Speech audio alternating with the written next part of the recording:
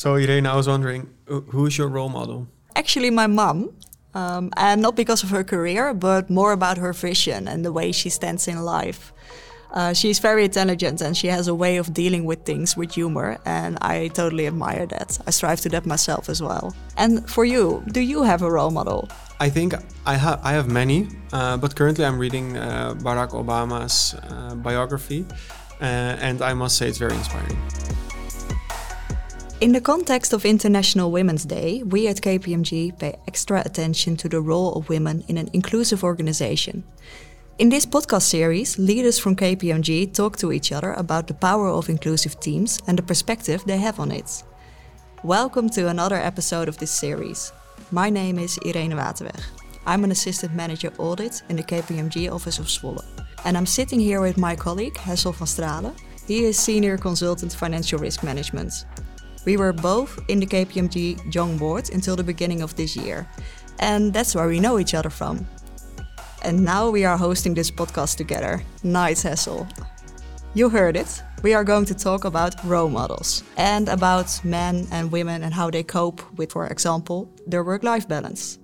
I can assure you, for both, it's a challenge.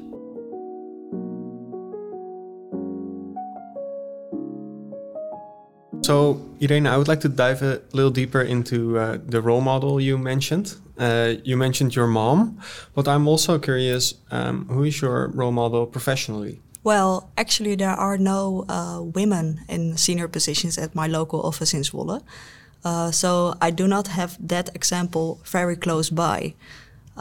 Of course, this is an exception, but in general, there are more male role models than female role models in business because more men reach the top. But more men reaching the top doesn't necessarily mean that men have that as their role model. I talked to my teammates about their role models, and they mostly mention fathers and mothers. That counts for men and women instead of business answers. Mostly fathers and mothers are seen as role models or sport coaches.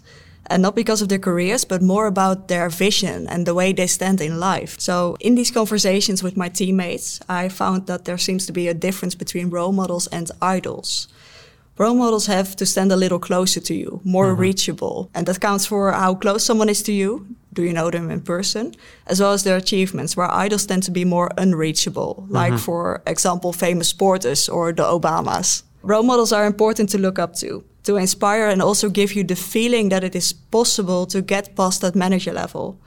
I do recognize that missing women at the top of companies does give women the feeling that it's just not possible to get there. It does make them change their plans and their ambitions. Currently, more women than men graduate from universities, but somehow that's not reflected in the top of companies yet. Apparently, it's too hard, because otherwise there would be more women at that point already, right? Definitely, yeah.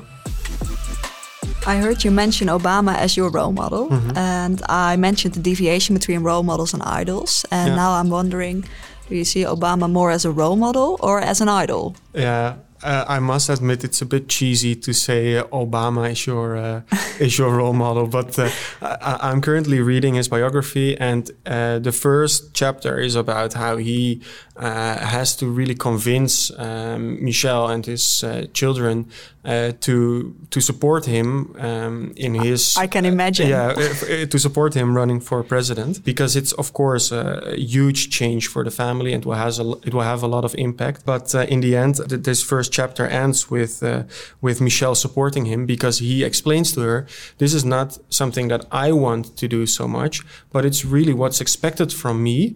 A lot of people start asking me, when will you run for president? Are you running for president? We want you to run for president.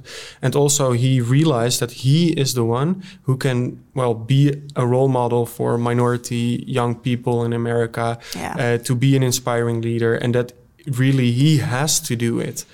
So I found that very, very inspiring. And in the end, when he explains this to Michelle, she says, okay, you're right. I will support you, and we will do this together as a team. And I found that very inspiring to read.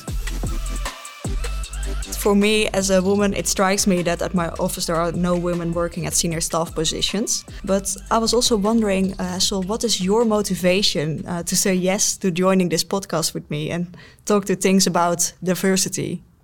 Yeah, well, why not? we tend to think that feminism and International Women's Day is a topic for female colleagues only, whereas I think it's important for both men and women, and also for both men and women to talk about the topic and to address the issues that we face at our company. Mm-hmm.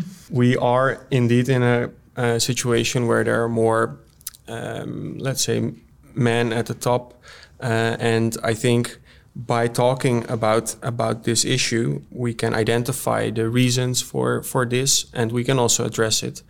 So therefore, I was very happy to be asked to talk about this today. So why did you say yes, Irene? Yeah, because of course I'm a woman, and I also face challenges on that part. I'm much more aware of this topic since I do not have those examples that close by. Of course, there are females in top positions at KPMG, but it's more far away because they are working at other offices. Sometimes I work together with them, but it's always in a digital way. We hardly ever meet in person because they are from another office, so far away. Mm-hmm.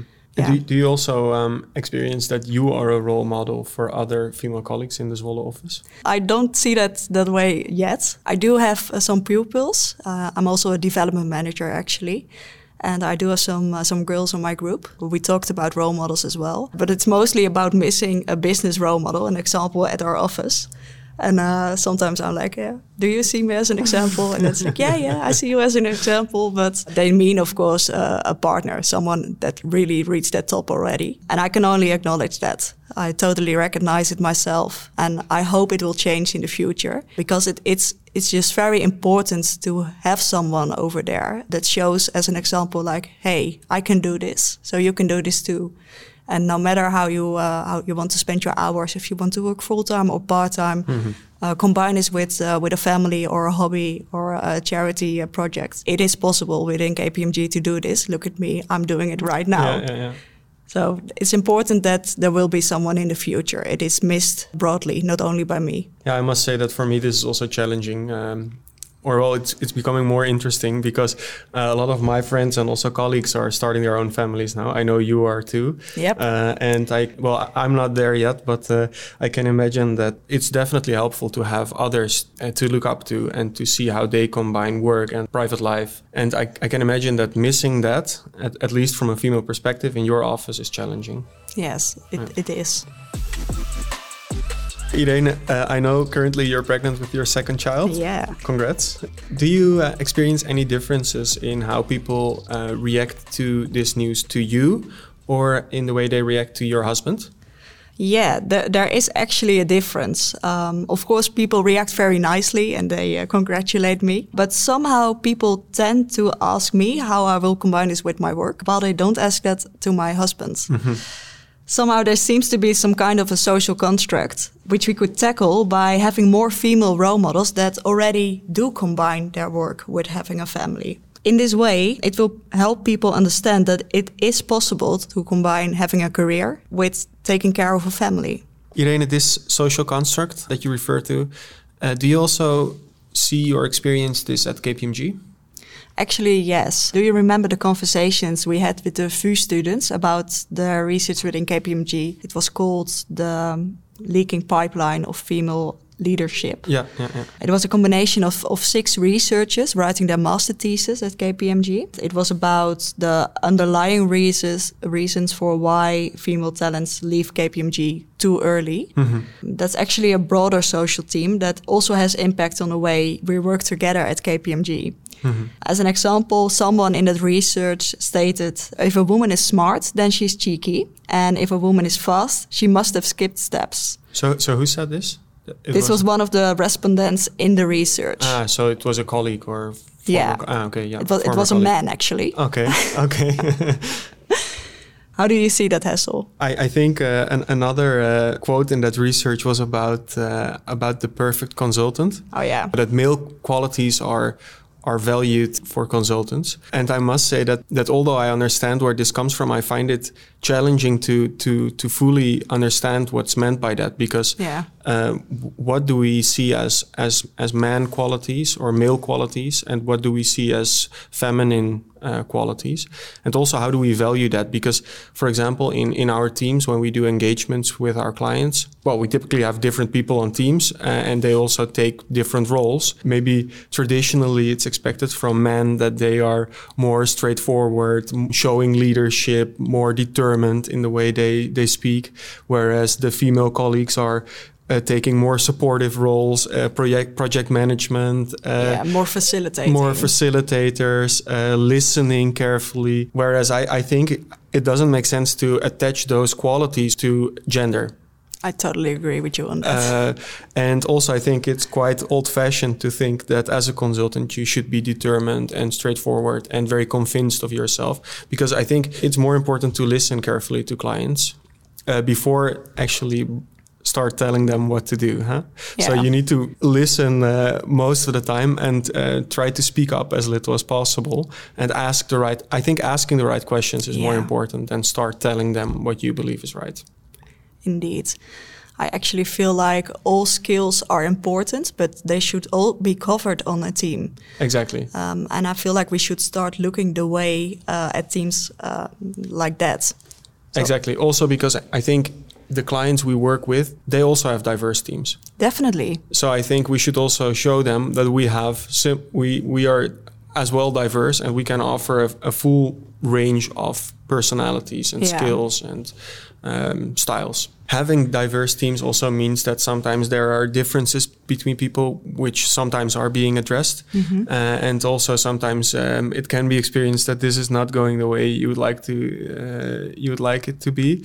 And I think this ties back quite well to the theme of International Women's Day this year, which is choose to challenge. And I think by being on this podcast, we can also urge our colleagues to choose and to speak up when something is not going as we would like it to be at KPMG. Well, maybe I can just ask the people listening today to choose to challenge and also to challenge yourself really when you see specific behavior or when something is happening in our projects. Yeah, I couldn't agree more with you. I admit that it's a challenge and I recognize that women are mostly appreciated for their project management skills, whereas they have a lot more to contribute. And I think it's important to recognize these talents and to keep challenging each other, like you already mentioned so well, and other if unconscious biases also arise. I agree, and I think especially in these times where we work from home and don't see each other face to face. Yeah. The usual suspects always pop up in meetings and they start speaking, whereas people who tend to be a bit more silent also should be valued as much as the people who tend to talk a bit more. Yeah. It's definitely a challenge, and I think we should keep on challenging ourselves. Yeah. Hessel, I enjoyed talking to you about this. This links back to the goal setting on the website of International Women's Day. The goal is let's all choose to challenge. So if you recognize something of such a social construct that does not contribute to the cooperation within KPMG, challenge each other. We definitely will. Well, we have come to an end of this podcast episode. And if you want to know more or if you have any questions, please feel free to contact us. And don't forget to listen to our other colleagues, discussing topics like female leadership, having a mentor, or the unconscious bias that we all seem to have in the other episodes. For now, thank you for listening.